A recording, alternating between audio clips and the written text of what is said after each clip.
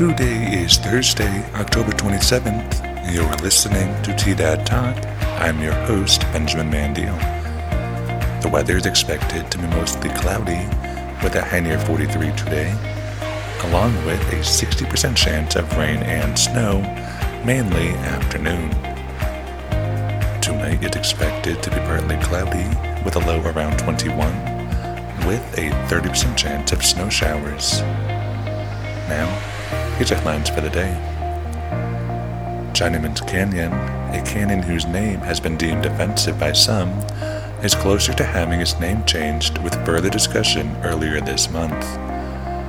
Proponents from Denver, wanting the name changed, say it should be Toisin Canyon to represent and acknowledge Chinese immigrants of the area who hailed from a province in China previously known as Toisan. If the board recommends a name change, it will go to the governor, who will then need to present it to the National Geographic Naming Board for its name to be changed. Trinidad's $48.2 million budget for next year has passed its first reading.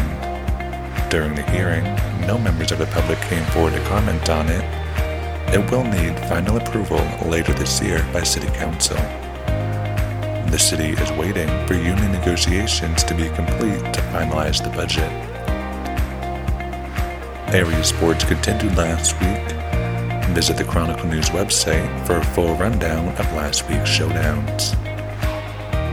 Now, let's see what's happening for events in the area. A South Central Council of Governments meeting will be held today at 1 p.m. Call 719-845-1133, extension 223 for video link access.